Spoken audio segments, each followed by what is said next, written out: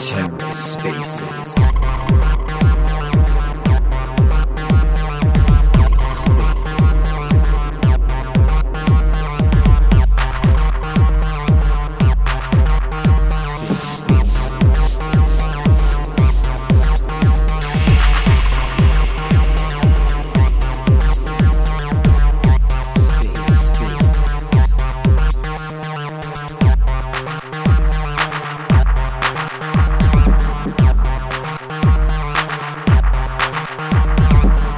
Hello and welcome to The Ether. Today is Thursday, February 2nd, 2023. Today on The Ether, digital privacy for you and your data. Welcome, Jackal Protocol. Hosted by Serenity Shield. Let's take a listen. Good evening, everyone. How's things, Hoss? How are you? I'm doing very well. I'm just trying to get my technical situation sorted on my side. I'm getting a lot of feedback. Nice. Yeah, it's been acting like Twitter Spaces has been acting up lately the last couple of days. So hopefully we're all good. Like yesterday, yesterday it was just like muting. So someone would be speaking, and then like Twitter would just like auto mute them. I was like, okay. So we'll see. We should be good there. Hopefully everything's all good. But I'm excited today, man. Anytime I get to talk shop about crypto is always it's always a positive for me. So it's a lot better than talking about other things. So looking forward to it. Mutual feelings. We share that in common. That's how you and I met in the first place. And I guess while we're waiting for Patrick just to join us from Jackal, that's probably a good place to start, actually, just about where you and I got together in this space. But listen, sorry, if you want to take the floor a bit, Hoss, I'm just getting a lot of feedback issues, so let me try and fix that. Yeah, I remember when we first met, man. It was it was Shade was having a space. And actually, at the time, I was like really busy, and I was kind of just listening to the space and the backdrop, and it was like it just got so real. So I felt compelled to just like hop on and almost like shill their team, because I met pretty much a lot of them, or not. I don't want to say a lot, pretty much all of them down in Texas for the most part, and like they were just good people. You know, it was like whenever we were hanging out at the events and we went to the Secret Network had an after party. It was like I knew these guys like my whole entire life. So, you know, I was just telling them like the passion's real and like their you know, what their use case and their tech was, and then I think you guys were just like kind of listening in too, and then that's how we kind of met. So, yeah, good things happen on Twitter Spaces. I've met a lot of good people on Twitter Spaces, or sometimes just listening in. You know, here's someone, I follow them, and then like they reach out to me, or I reach out to them, and then just like the juices get flowing there, man. Like there's a lot of passionate people in crypto, so, and a lot of like-minded people too. I find a lot of like-minded people in this space, and from any background, from wherever they're from or where they currently reside or their background, it doesn't really matter. Like it seems like crypto is like a common denominator for a lot of different things. Couldn't agree more. And look, I finally sorted the feedback issue, so I can hear you loud and clear, which is great. Very important part of Spaces, of course, being able to hear your co-host and your guests. And yeah, just what you were saying there about Shade Protocol, when you think back to whatever it was, 4, 5, 6 months ago, when you and I first connected, that's the sort of the power of this space in general. And the cream always rises to the top, as we say. And you know, it's been a bit of a kind of emotional journey the last 4 or 5 months. The people that we've kind of managed to harvest relationships with, garner support from the community. And it's really a testament to the hard work that you have to put in, spending time, connecting, listening on Spaces, rubbing shoulders with the correct people. And you know, from it, what you tend to find happens is that these relationships and partnerships are formed. And that's where we are with also with Jackal. Actually, Patrick's just requesting to come up just now. So give me 1 second. I got it. Yeah. You got it, man. And And that's actually how it happened with Jackal as well. You know, through Shade, we found Cosmos Hoss, yourself. Then from Hoss, we met Jackal. And Jackal now, look, man, we've lined up a really, really fruitful partnership for both parties. And obviously, we totally dig what those guys are doing. Really passionate about data, privacy, storage of data, everything that goes with it.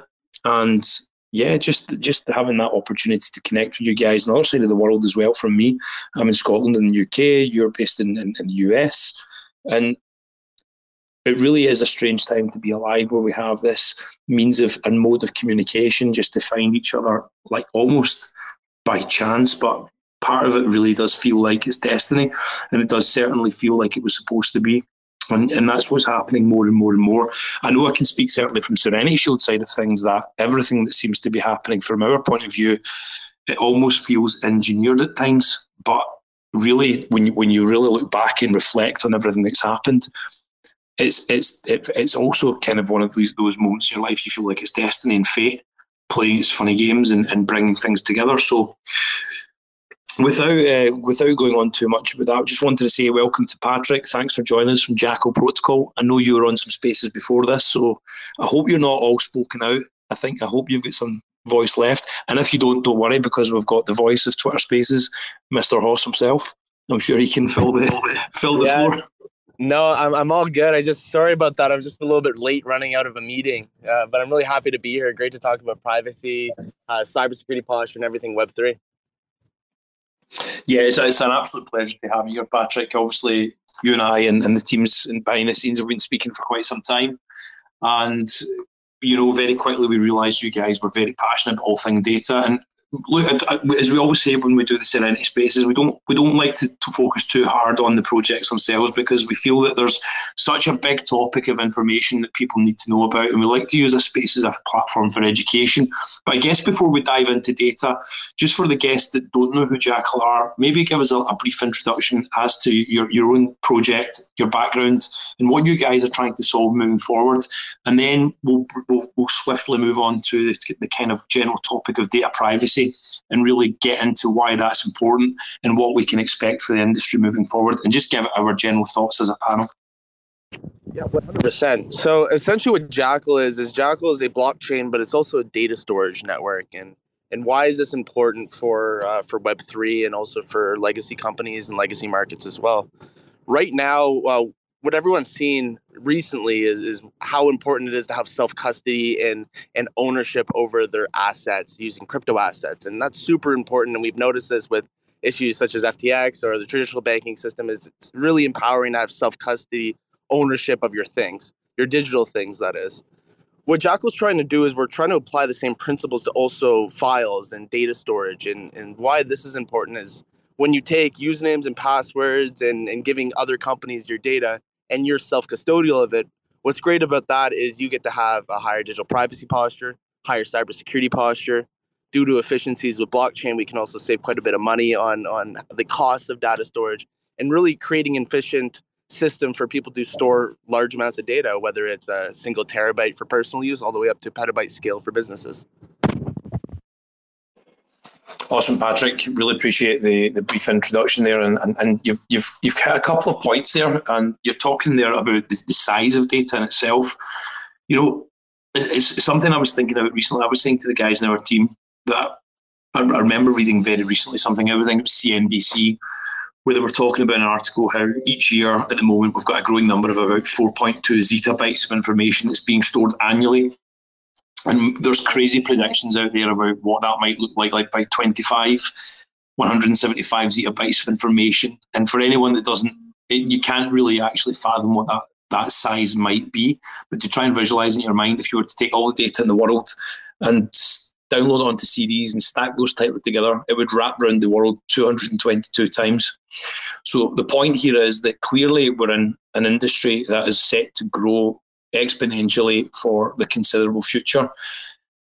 The question I would have on the back of all of that, if we are thinking about data, and you were talking about specifically the amount of data that people are going to be storing, what potential problems are we going to be likely to face, and where can blockchain come in to service those problems and make it better than what we currently see with the Web 2 cloud paradigm that we have. Like, I guess putting it another way is, what are the advantages and the disadvantages of using blockchain over the conventional methods that we have right now? And why would we need that moving forward? Yeah, 100%. So there is a ton of data that needs to be stored. And this is something with people working on AI models. Those things have a ton of data and the ability to do compute over data. But data keeps on growing. But at the end of the day, the differences between centralized storage solutions and decentralized storage solutions, and there's specific trade-offs at the current stage of the technology. So when it comes to centralized storage solutions and centralized data storage in general, what you get is it's really fast data storage. It can be really pricey. Everyone who works in industry understands how expensive data storage can be. But you get it's really great systems. AWS is amazing. Google Cloud's amazing. Microsoft Azure is amazing. But what you don't have is really the cybersecurity and digital privacy posture that can be offered with blockchain and the ability to own your own data. So the question is, what's the big difference between Web3 and Web 2 storage solutions? It's kind of very similar. What's the difference between using a decentralized exchange and having self-custodial wallets and using a bank?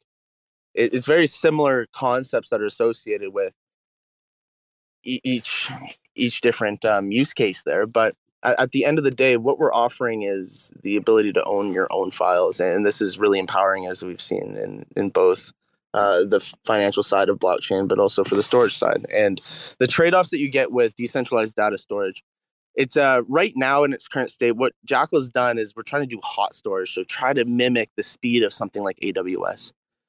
Since we want to maintain privacy, the trade-off is primarily speed. And the reason for this is because when you use decentralized data storage, you have to have systems that are purpose-built from the ground up to maintain such a high security posture. So we need to use end-to-end encryption. And with that, it bloats the files a little bit. Jackal's a little bit slower than what you'll see with like a Dropbox or Google Cloud or AWS, but it's getting pretty close. So where we are right now is we're just looking to continue to build the product, make it a little bit better day over day. But the primary differences is, number one, ownership. And number two, there's a little bit of a speed difference between decentralized data storage and centralized data storage. An incredible answer. And look, to be honest, when you say it quite honestly and openly like that, for me, this is one of the things that's missing from the industry generally. Not even just the blockchain industry or the Web3 industry, just when companies or businesses come to the forefront of something, they very often neglect to tell you the downsides to their product. And like with anything in life, there's a trade-off, and for me, the trade-off being a little bit of speed that probably the average human can't even contemplate anyway, because we're talking computed speeds that don't really impact the day-to-day kind of use case we're talking about here. When the trade-off there and the upside is privacy and ownership of data, like I think personally that it speaks for itself. And with time and the evolution of technology, I reckon we'll probably find that speed and that gap even closes further. But I guess on that topic of ownership of data, Hoss, a good time to bring you in, because I know this actually what brought you and I together in the first place was your passion for data privacy and everything that goes with our autonomy and our relationship with our self-sovereignty. Guess moving forward into the future, data privacy is obviously something that's sweeping through the globe at the moment. We're hearing a lot of it. Rules are getting stricter. I think ever since 2018, when the EU had released its General Data Protection Regulations, or GDPR as people more commonly know it, we've definitely seen a massive increase in these types of regulations. And I suppose if you're looking at it kind of logically, with the amount of data breaches and hacks and scams and things that we have seen in recent times, especially even coming out of large corporations and big relatable companies that we all know, what do you feel we have to do now more from this point to make data privacy more on people's radar, to bring it to the forefront of their minds and to actually get them to give a shit and care about it in the first place? Because it's all well and good people like us that are really passionate about blockchain and Web3 knowing about data privacy, caring about data privacy, but how do you get the average Joe or the average man in the street to actually wake up and say, you know what, I need to care about this kind of thing? Yeah, that's a very good question. I mean, it's a bit challenging. I think you have to kind of go backwards with that. For the human perspective, how can we get this for businesses, right? Like I think privacy and end-to-end encryption, especially with data solutions, I almost view it as like Steve Jobs initially, he was building computers, he's building Apple computers in his garage for businesses. And then it just became kind of cool. And it was like the people were like, hey, can you build me one for my house? And I almost kind of think that like that with data solutions, I could be wrong, but if businesses can save money, be more secure than they are now, like they'll get into it. But if it's just like, hey, you need to use blockchain, but you're going to pay more than you're doing now, and it may be a little bit slower. Like I think there's a little bit of a hindrance there with them taking the leap of faith. I mean, personally, even if you technically had to spend extra, which I don't think you will, just mathematically, I think blockchain solutions are going to be cheaper anyhow. But even if it were, like they should do it because it's insane how many data breaches there are. I almost get nervous anymore to buy anything online for any company anymore because it's just like all my data is there. They'll say, "Oh, Cosmos Haas bought this from Amazon," and then something happens, then all my data is there. And I honestly, for the most part, I get a little bit paranoid ordering different things on the computer anymore because there's just so many hacks and so many breaches. And Patrick, I've been on plenty of conversations with him and private calls, and he's given me some resources to like look up where you can go on particular websites and see, like, I think it was like something Pond or whatever. And you could see, but would just type your email in. And, there has been things that came up with like my personal email. And it's very scary to think like that.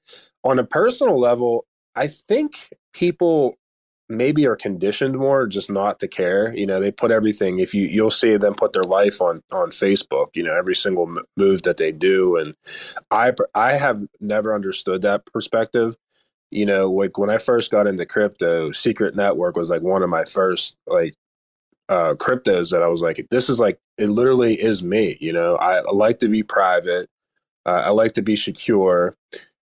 But I still want to partake in things. Like I don't want to be bothered if I don't want to be bothered. And the big problem with blockchain in general, not only it's just like the whole narrative of privacy. Like it gets thrown to the bottom for some reason. I don't understand it. Like there's no feasible world where someone can get your wallet address and just see every transaction you've ever done, see how much you're worth. Like that's not how it is. Like you can't just like see my bank account. Some random person on the streets can't just see my bank account. So there's different things that are they're being built and implemented in crypto. And for like people that have like a significant amount of money or hedge funds and portfolio managers, they're going to need some sort of like programmable privacy and solutions for them to really partake in this arena, so to speak. Because like think about it, I say this sometimes, but like if you're a hedge fund, you have competitions with other people.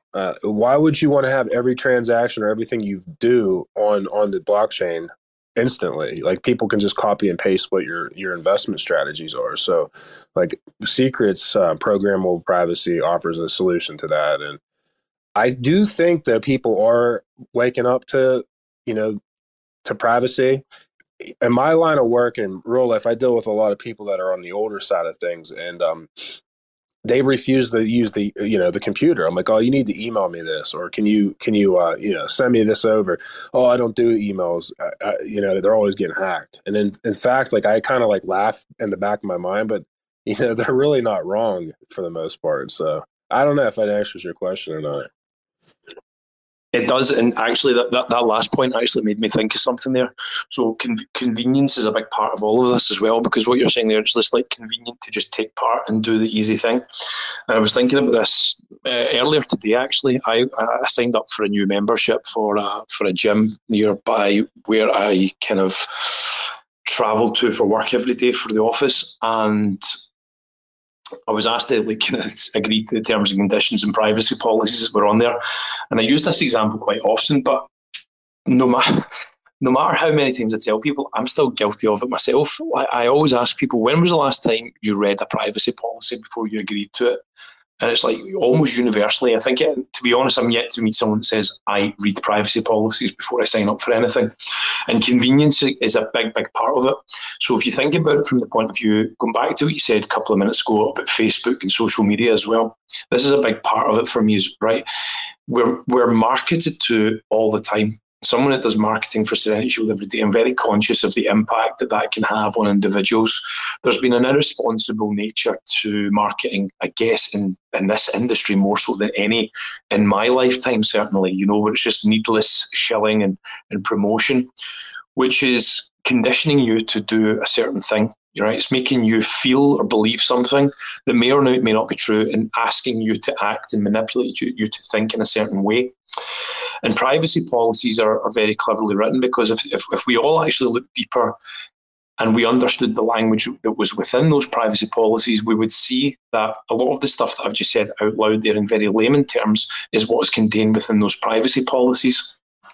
And if we had the time, sometimes these things would take 3 or 4 weeks to read through, but if we actually had the time and the mental capacity to endure to get through all of that, more than likely most of us would choose to say no to a lot of the stuff we sign up to and agree to. And then what we don't understand when we're agreeing to a lot of this stuff is that our data is then being given to someone else. But worse than that, we are passing ownership a lot of the time within many of these popular applications that we all use, social media being a big one, like you touched upon. This is something we just give over our autonomy and sovereignty for. And this isn't even now, we're not even talking blockchain here, we're not even talking Web3, we're talking about everyday part of our life where we don't think about the decisions we make. And the reason that is because we've been conditioned to take part. And wanting to take part means that you're probably finding that you're part of a system that is engineering you to think and act in a certain way. And why I say all this, to bring it full circle, Hoss, to what you were just saying, making a choice about data privacy is not easy, right? Making a choice to be anonymous or to conceal your identity is not the same as having secrets. It's having respect for who you are as a person and saying to the system, no, I want to be an individual, and I want that to be for me and my family only. I don't want the world knowing everything about me, and that doesn't mean that I have secrets. It's not the same thing. And we're always talking about this in Serenity Shield, how secrecy and privacy are not the same thing. For this to work and for people to understand privacy, it has to be effortless. And actually, I'm going to come over to you now, Patrick, because one of the things I like about your website is the simplicity, the minimal approach that you guys have taken. And to be honest, we need to take a lesson from this. Something we've spoken about internally. We need to simplify our message globally and our narrative. But you've got an opening statement on your website that says digital security made effortless. And that's what Jackal are striving to achieve. And I think if you strive for that, you'll actually thrive in bringing people on board. And that's how I honestly believe not just data privacy, but any of the people or any of the projects that are trying to do something in the Web3 space, they have to be A, relatable, and B, usable. And I think if you guys can get that message across, because data privacy is not easily understood, but when you think about it in the realms of our own individual lives, away from the blockchain Web3 space, when you think about it as a simple example like I gave, that should scare people and make them think, you know what, people are using my information for their own personal gain or their own corporative gains, and I'm getting nothing in return apart from the ability to turn my face into a dog or something like that. So that's my own 2 cents on what you're saying there, Hoss. I think you did answer the question. It got me certainly thinking about things from a different angle. Before Patrick goes on, I wanted to add to that. So I've literally during election time, everyone, I don't know over there, I'm sure it's probably the same where you're at, but like here, you just get so much crap in the mail, right? Like, oh, vote for this person, vote for that person. Yep. Well, this year I got scary mail, like literally a handwritten letter with no like return address and saying like craziness stuff, right? And I'm like, the only way this person knows this is like which way I'm like registered to vote or whatever. So who told them, because like, I mean, it's not like I have flags in my yard like, hey, I vote this way. I'm a real private person, right? So it was like, this is scary. Some lunatics like writing me like letters on postcards with no return address saying all this craziness. And I'm just like, this is borderline. This is not harassment. This is more than that. This is like serious. And I've never shared that before, but it was like crazy. And that's all because of data, right? Because someone had to find out something. There's no way someone just like randomly guessed. Because like I said, people that I've said this on my spaces, if you ever listen into any of my spaces, like my next door neighbor could be an axe murderer and I wouldn't even know. Like, I'm not even joking. Like, I'm cool. Like, hey, how are you doing? They're mowing their grass, taking care of stuff. Nice.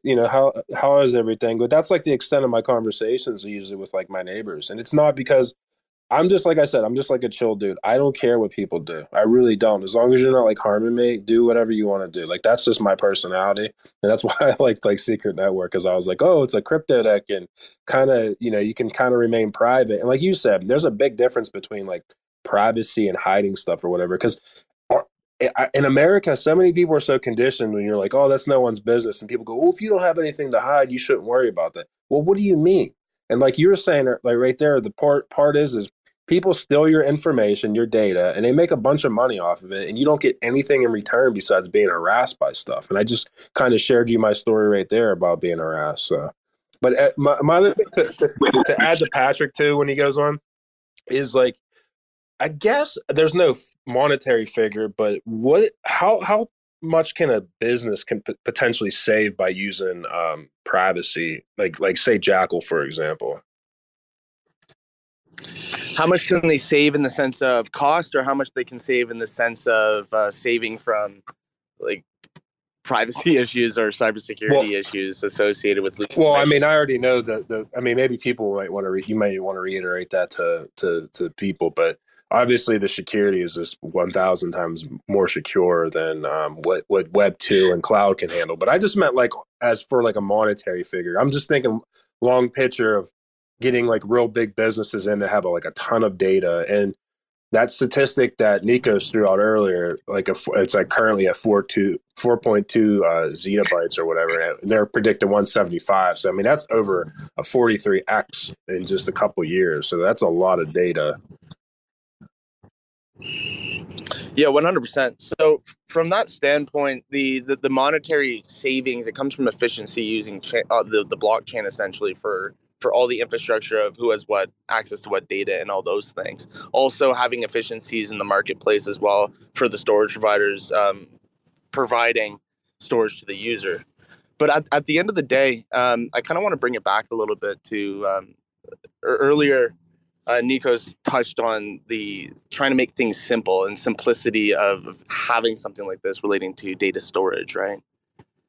The security to user experience paradigm is really difficult because usually as more secure you get, the worse the user experience gets. And we are akin to that in crypto too. If you have a hardware wallet with self-custodial keys, you have to sign every transaction and you have to really increase the security posture that way. So that's the trade-off that we're trying to really fix is maximize the ease of use when relating to data storage and having security around that data storage specifically. Other things associated, but costs. There's cost savings for businesses in the sense of using a decentralized storage solution like this, where it's up to 400% cheaper in the sense that you can get like for $8 a month per terabyte, you get 3 times redundancy, so you get 3 terabytes for $8 a month. It's pretty good from that side of things specifically. But let's talk about savings from a cybersecurity posture. So what for a business in this current use case, the best use case for a product like Jackal is a backup for a solution for a situation if you get hit with a ransomware or a cyber attack and you lose access to your data, and having a really secure backup that's an auxiliary backup to your traditional system is really important for that use case specifically. And the reason being is every time a company gets hit with like ransomware or cyber attack, you're looking for a larger company. It's like $11 million cost just to fix the solution, and then you're losing productivity every single day. So the great use cases for decentralized data storage right now is specifically using it as an auxiliary backup to your traditional systems. As this technology and this infrastructure gets better and better and better as we continue to build and build and build, we're hopefully looking to get this type of technology to a place that it can be a drop in place for a product like an Azure or an Amazon AWS, where you can use it as an active cloud environment as well. For native Web3 users that are comfortable with things like that, anyone can just stroll up to a decentralized storage solution like ours, or there's a few others out there, but we truly think we're the market leader in the sense of having a really high security posture while still maintaining a good user experience. So that's kind of where my mind is in positioning in the market and the different use cases for businesses at this time. Really, really interesting that you brought that up, because I just heard you mentioning Amazon and my ears perked up, because you would have heard this yesterday, Patrick. You know how BNB Chain, I think they released their cloud data protocol dubbed as BNB Greenfield, and their mission is to decentralize data storage. And look, I mean, as someone who's passionate about decentralization, I had to laugh a little bit that the biggest centralized authority in the space is advocating decentralization all of a sudden. And I was kind of thinking, how will that kind of work? Because we know what we are on this side of the pond. You know, we're fighting for digital rights and data privacy and decentralization. But I'm hearing like the big guys coming out and saying, look, we want to be centralized because that's what we are. But we realise that there's a big trend coming for decentralized data storage, and we want to be a part of it.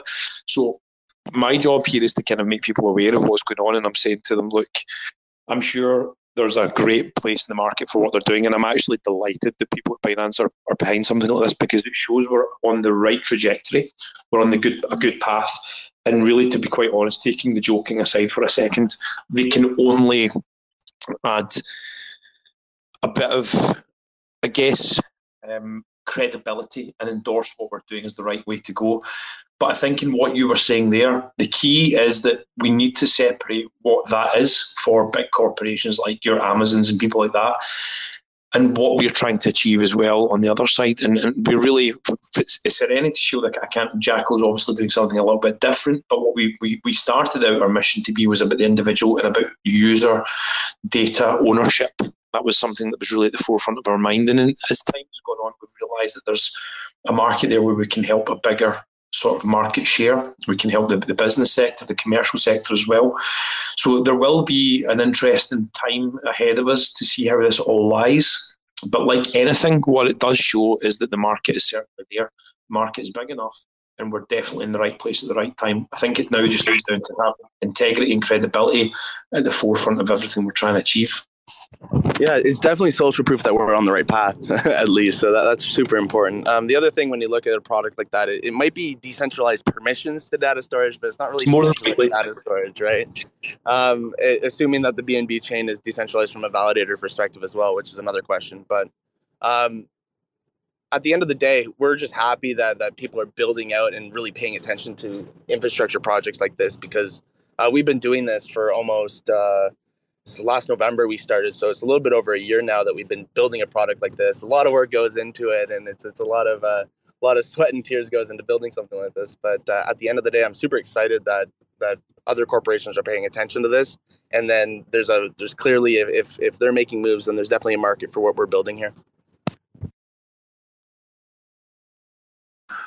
So with the emergence of these kind of guys coming into this market as well, it begs the question for me. I was thinking about where we're going clearly in terms of the size of the market and the scale of the market. But aside from that, you've been in this sector for quite some time, and I know that your background, we've spoken before, and your background has been in the data sector for many, many years. But look, as we evolve and we go to this blockchain environment and Web3 emergence, what for you are you expecting to see are some top trends that might come out within the next 2 or 3 years, particularly when you apply it to the blockchain space, because everyone wants to always think in cycles of bear cycle and bull cycle and all this kind of stuff. But purely in terms of the technology itself and how it performs, what would you expect, like for the general everyday person, that they can expect to see as your top trends moving forward? Top trends moving forward for data and big data, the big focus for us is B2B, even though we love to have an awesome B2C product. But the big thing that I think is on the radar with all this hype, and it's almost a bubble forming around AI, but associated with AI, I think compute over data will be a really big thing, and trying to figure out a way to have really large compute servers utilize decentralized data storage that's number one, private data sets. We think the having permissions around private data sets and maintaining and building private data sets is going to be really important as well, because that's going to be the differentiating factor associated with which AIs are going to be more powerful than other AIs from my perspective. So if I was to be a betting man, I think the next big trend would be compute over data and having that ability in decentralized data storage. Outside of that, I think an interesting concept is bringing your own data vault to different social applications on blockchain, because the whole social media aspect of these Web3 products, there's Lens Protocol and there's all kinds of them that are coming out of the woodwork right now with great products.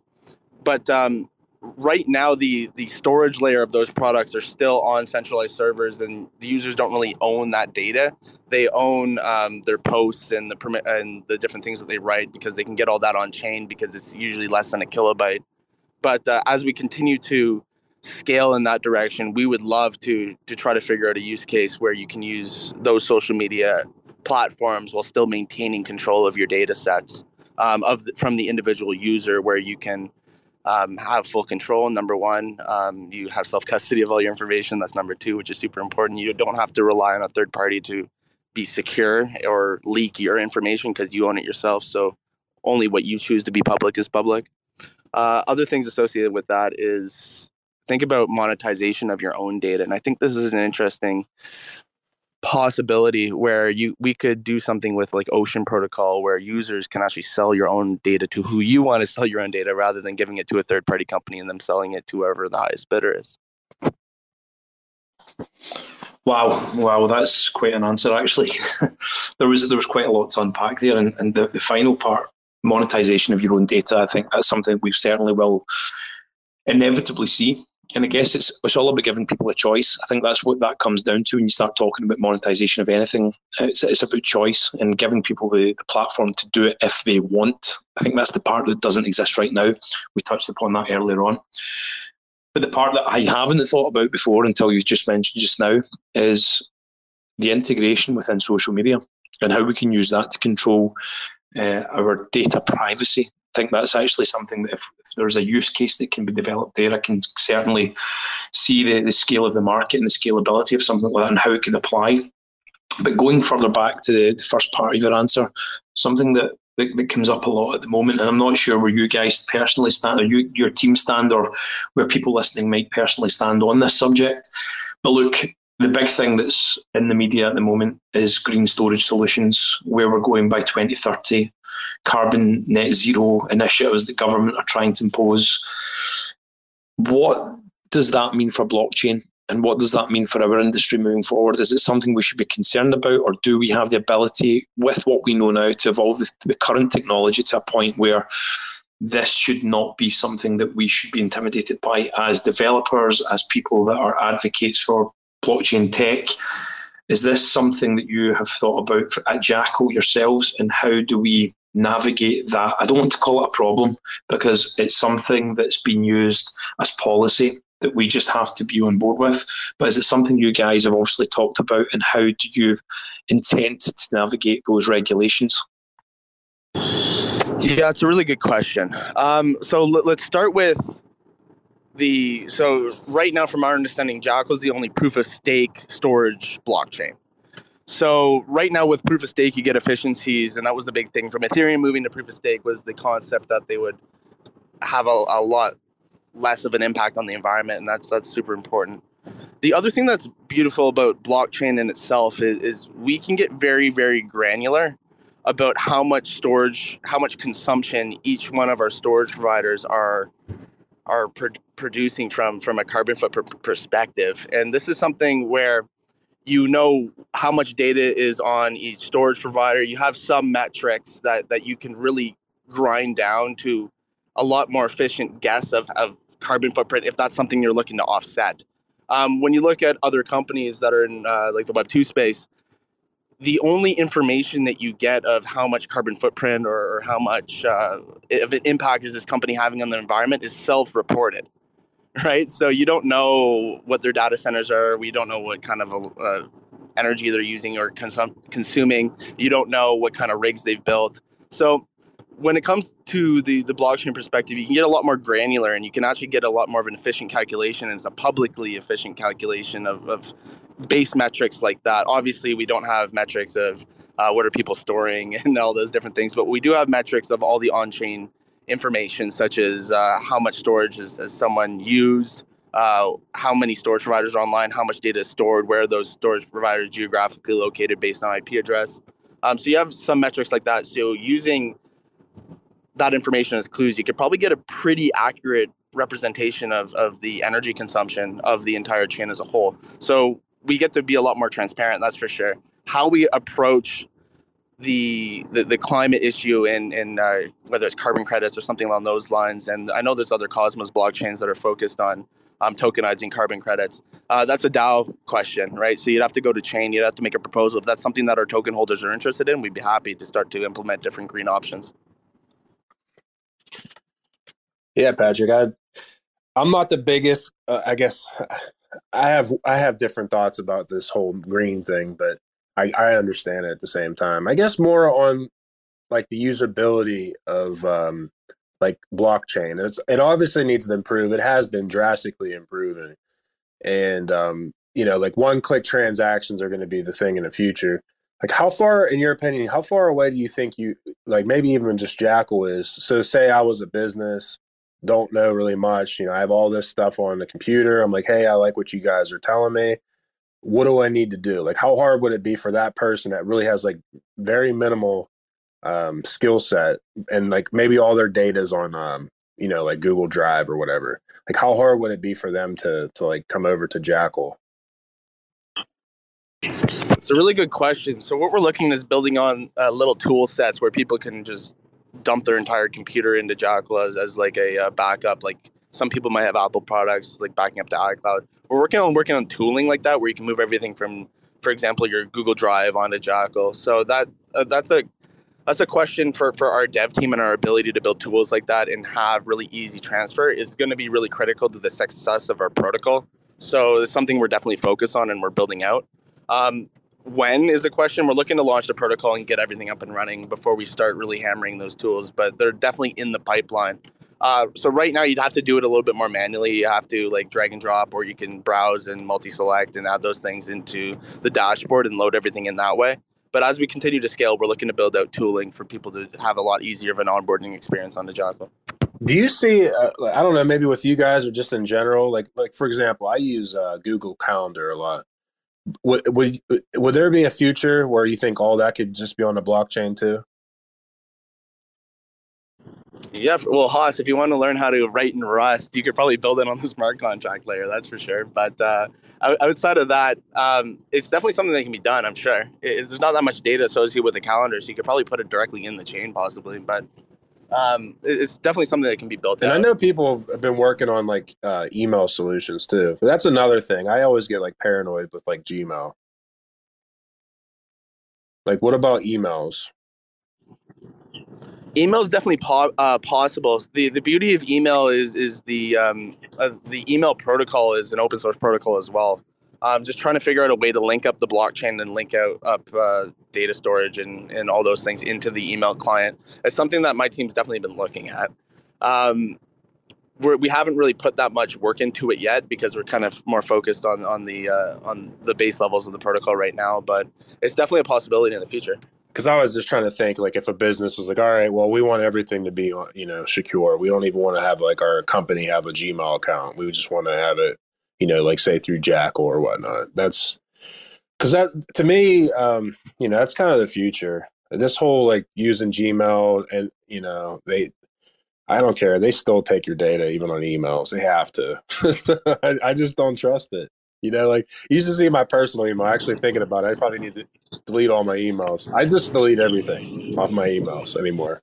I just delete them all. I don't have anything to hide. I just delete them. I can't look at them. I get too much junk anyways. But yeah, I would personally, my future is just living on the blockchain. Like everything's just in blockchain tech. Like everything. Like my life is on the blockchain. That's the beauty of blockchain. It's building the space. It's infinite white space, right? You can the possibilities are endless. It's just trying to find the right team to harness it. Yeah, so I mean, technically you can now. You can have all your data on, a hard drive or whatever you want, and just get up and go wherever you want. So it's the beauty of it. I'm excited to see the future of it, because like for those out there, I've always been fascinated with data. I've always been into like investing in like data solutions, and what you guys are offering, and there's some others out there in the space. It's interesting for sure. And I always tell people, like, is there going to be more data now? Like 1 year from now or less, it's always going to be more. I mean, it's just the way it is. Everything's digital now. I mean, pretty much every human being has like a smartphone nowadays. It's just nonstop data everywhere. It's crazy. I think one time I was having a conversation with you, maybe on a particular space, but there was like a statistic that you threw out that like just was like an eyeball moment for me, just talking about data. I don't know if you recall it or not, but you gave me some sort of statistic in like the last, maybe say decade. There's been more data now than like all of humanity or something. It was some crazy statistic. I don't remember if you know that or not. I think I've got that in front of me at the moment. There was something like, yeah, it was Eric Schmid. I'm assuming it sounds like the same one. Hoss, there were 5 exabytes of information created between the dawn of civilization through 2003, but that much information is now created every 2 days, and it's probably higher than that now. Wow. Yeah, that was what it was. It was like, wow, man, that's crazy. And it's just going to keep growing, like there's just everything's digital.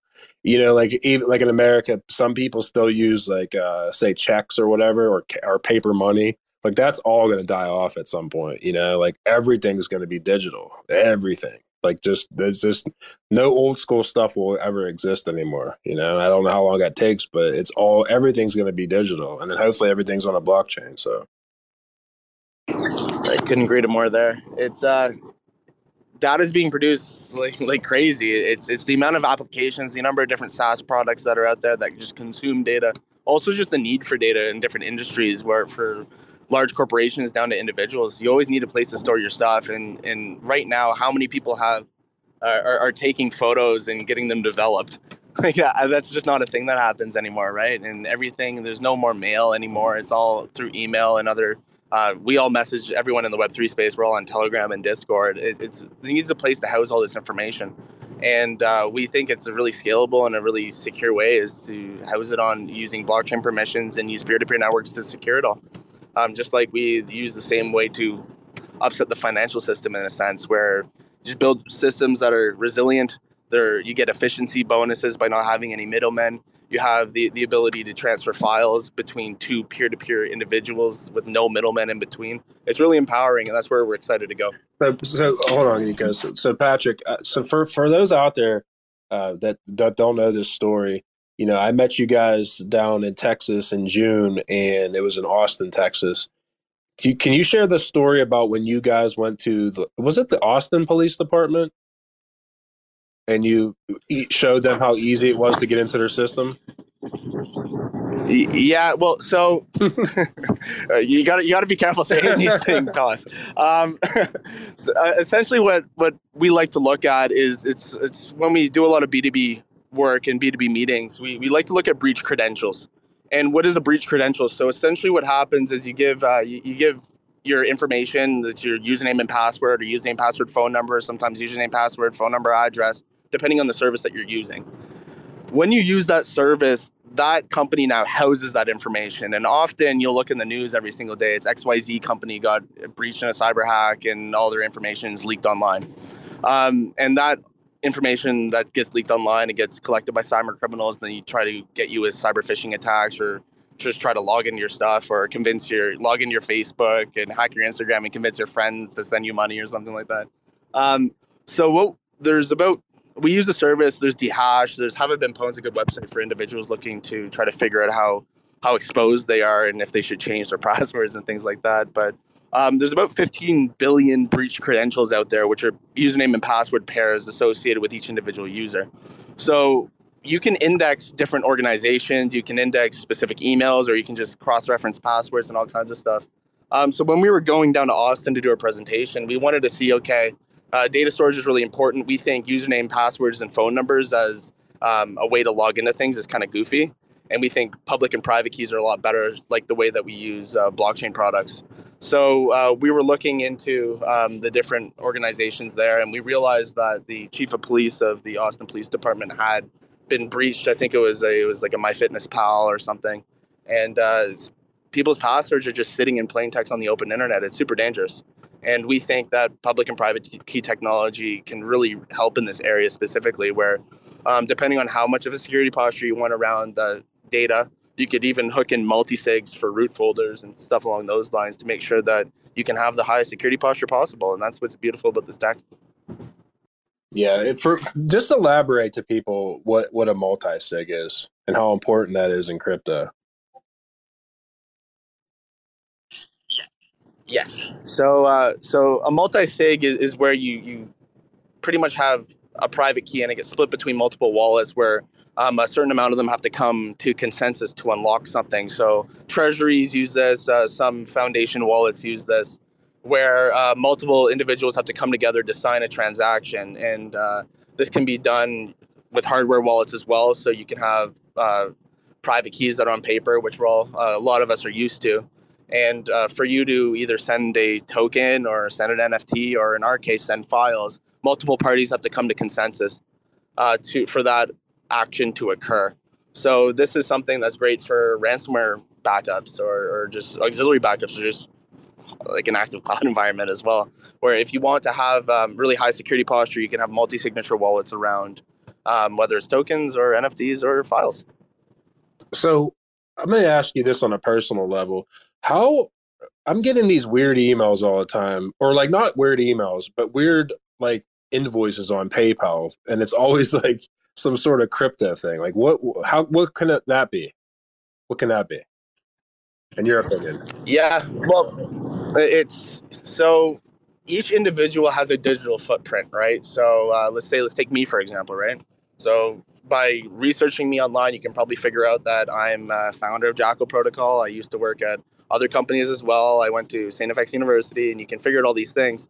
But you can also search in the gray net and the dark web and other indexing services for other things like email addresses. You can take those email addresses and try to figure out if you can find a Twitter account or a Instagram account. So what these individuals try to do is they try to create a picture of who's Cosmos Haas, the guy, and then they try to exploit that. So they know that you're a guy that's in crypto probably, and they try to use cyber phishing techniques to get your information. So they get your information from indexing it, whether they scrape it themselves or they get it from a third party. It's just loose controls around data, and this is how these things happen. Nice. Yeah, it was. There's one in particular. It was like I think it was like right after like the Luna and UST crashed, and I got this like random email because it went through like PayPal. I was like, "Oh, you got a PayPal invoice," and then it was like, I don't remember what it was, but I know it had to do with like Terra Luna. I was like, "Oh, you need to send us or call this number." Yeah, that's what it was. It was like a phone number or something. I'm just like, I know this is garbage, but it was like it looked really good though, so it's easy for someone to like, oh yeah, this is serious. Like I need to send this invoice on PayPal to this random, place or whatever. So it's scary to think about that. But yeah, there's just a lot of stuff out there you have to be really safe about. Hey man, there's grifters, there's criminals, there's this whole nine yards, and crypto's no different, right? It's the first people to adopt pretty much any type of technology is usually going to be criminals trying to figure out a good way to use it to make a quick buck, I guess. Yeah, exactly, for sure. Go ahead, Nikos. I know you were going to ask something. Yeah. No, it was earlier on something. I think it was something you were saying. I've lost my train of thought, to be quite honest with that one. But it really everything it brings all back to the top of the call. Why we brought this up tonight was data privacy, and it's really why does it matter? And when we first talked, Hoss, we talked to each other about what digital rights and how that was a fundamental component of our message and everything that we stand by. But it all stems from this reality that the data and the footprint that we leave behind is simply a digital extension of ourselves everywhere we go. And for whatever reason, and I'm not a psychologist, I'm not a psychiatrist, I don't have the answers to this one. It's probably actually a question more for an anthropologist, and so they'll look back in time and look at this period where we lived through and give you a better answer than we can give now. But never have we been more connected as a species, and at the same time been so disconnected. the amount of data, this is kind of going off topic a little bit, but it brings it all back to the kind of reality of what we interact with every day. And we don't think of what we do or the legacy or the footprint that we leave behind. I think we fail as a species to recognize that all of those things are simply information and pieces of data. And you guys just talked there. I think it was Patrick, someone used the word empowerment, and that's what we're trying to do. And I don't know what it's like in your part of the world, but I can pretty much guess, because it doesn't matter where you seem to go. There's a disconnect between human beings, and there's a part of human beings where you can see in their eyes there's a lack of confidence, particularly in younger people. And there's probably lots of different reasons. Pandemic didn't help, and different things in the world that happened. But aside from all of that, we are being put into a box, and we are being generalized as a species. On the surface, we're all treated the same. We're all perceived to be the same. And that's so sad, because it couldn't be further from the truth. The reality is we're all individuals, and as individuals we come to create a collective. And it's all those individual thoughts and ideas and everything that we've built that got us to this point. And really, why have I said all this, and why am I giving you this philosophical answer? Is because it's important, and more important, more than ever before, that people take their data privacy serious to protect that fundamental human right. That is why we call it a fundamental human right. It's okay using buzzwords and just saying it and quoting Article 12 from the Human Rights Act or anything like that. But what it really comes down to is understanding that you are an individual, and for whatever reason, scientific or social science reason, there's a lack of confidence in our species at the moment, and there's a disconnect that we're feeling. And I can't help but feel that it's manipulation of our mind and the data that we have presented to them for free that has been used against us to then actually turn us into something more akin to a cabbage than a human being. And that's really where I'll leave it at tonight from my point of view. I know it's quite strong thoughts, but I think it's really why the importance of data privacy is why I wanted to talk tonight. And what we've covered is a whole array of different examples of how we can privatize it, make it private, how we can protect it, how we can secure it, how Jackal are doing it, how others are doing it. But it really all comes down to the philosophical point of why should we want to protect our data? And for me, until people really find it, the path or are shown the light or given reason, they will never relate to this stuff. And this goes for all of blockchain. I talk about this all the time. I hear it in if it's for a financial tool or an application for gaming, most of the time it's not relatable to everyday people. And it's not until we make them aware, people like us that are in this space that have got a little bit more knowledge than the average person. But again, we rely on each other to step in. Patrick tonight coming in here as an expert in data to educate on that. Next week we'll have someone talking about an exchange. It could be someone talking about an application for financial management. Whatever it may be, we're a collective. And that's really where I see our kind of duty with these spaces every week. We bring awareness to this stuff. I think that's a great way to end it. I don't know if I can top that, but outside of that, I'm just really happy to be here and just chat about the future of Web3 with privacy and security posture. It's super important, and I can't wait for this infrastructure to just get better and better as time goes on. Yeah, I can't really follow up by what you guys had said, but it's just an exciting journey, and I always appreciate everyone that tunes in, more so when it's the bear market and things aren't the best conditions. And I know there's been a little bit of positivity, but just continue to keep learning, growing, collaborating, and growing your mind. And that's what's fascinating about this space, is that it's always changing so fast, and that you can always push your mind to the limit. And the amount of knowledge and things out here are just, it's an amazing space. And I'm looking forward to the future. The same conversation next year at the same exact time, it's going to be different, and there's going to be more infrastructure, and it's here to stay. I mean, like I said, I've been around for a while now, especially in tech, and crypto's it's not going anywhere. It's just going to keep improving. There's going to be more people in it in the future. So just stay strong. And it's been nice and real to have this conversation and just listen to you guys. And I appreciate it. So. Take care, everyone. Really well said, Horace. And look, just to wrap up, it all comes back to one of the first conversations we had, and you've quoted this a few times. You've said it a number of times, and we'll end on this point: is that in many ways, blockchain is the last chance for our species. And I've heard you saying that on several occasions, Hoss, and I guess that's what I'm saying. Like, to save ourselves, we have to work together, and we have to use the technology we've been given for good, and to re-empower ourselves and reignite the kind of thing, the great things that we can achieve. But listen, on that note, Patrick, on behalf of the team at Serenity Shield, on the behalf of the listeners, really, truly appreciate you coming on. I know you're busy like everyone else in this space, and I know time is very precious, but it's much appreciated. We'll continue working very close with you guys. You're a big part of what we're trying to achieve moving forward. We're absolutely delighted to be on the path and journey together with you. So any of our listeners that would like to learn more about Jackal Protocol, you can find them at jackalprotocol.com, I believe. And also they can, like, you know what, Patrick, you're probably better to tell people where they can find you. Yeah, if you go to my profile, you can also just click on Jackal_protocol on Twitter, and jackalprotocol.com. You're 100% on point there. Excellent. Hoss, thank you very much as always, brother. It was a pleasure. Thank you to you, our listeners. We will be back again next week for another Serenity Spaces, and I will be posting in the next few days about who you can expect to see on that panel.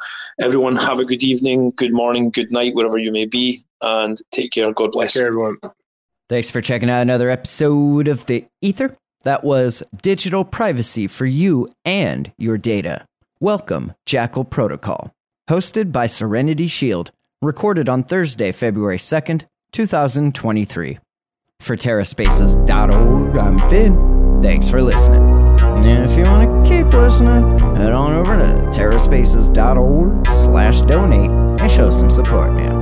Waking up like a basement dweller. Stepped out the door and heard racists yelling. 2020, what an ugly shit show. Staring at the fucking Rickroll from the get-go. Looking outside, the whole state's on fire. The fuck do you expect when you embrace the liars and replace the writers with AI just like us? Emaciated models killing bright birds.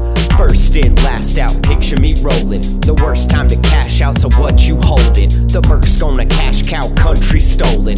Drooling over chicken like the goose is golden. Trying to be soulful, spitting that molten lava from the bottom of the caldera. I'm hot and gonna put it in a bottle and offer it to the god who hit the gas full throttle, blasting off in a rocket.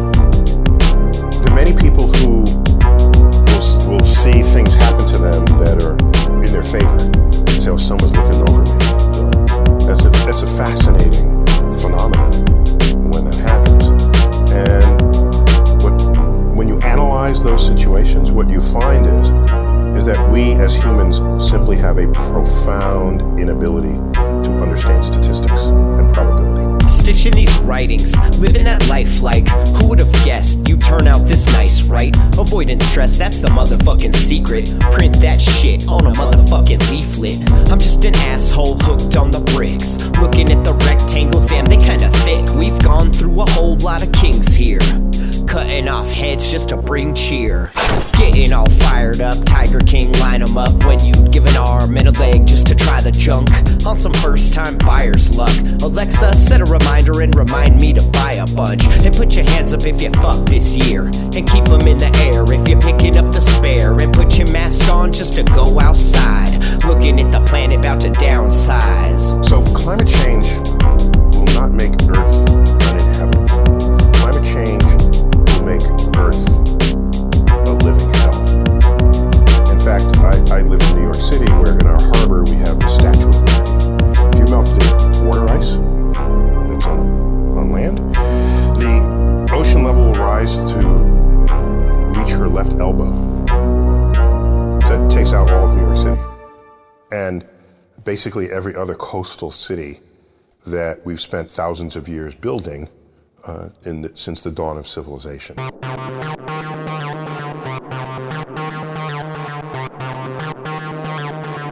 TerraSpaces.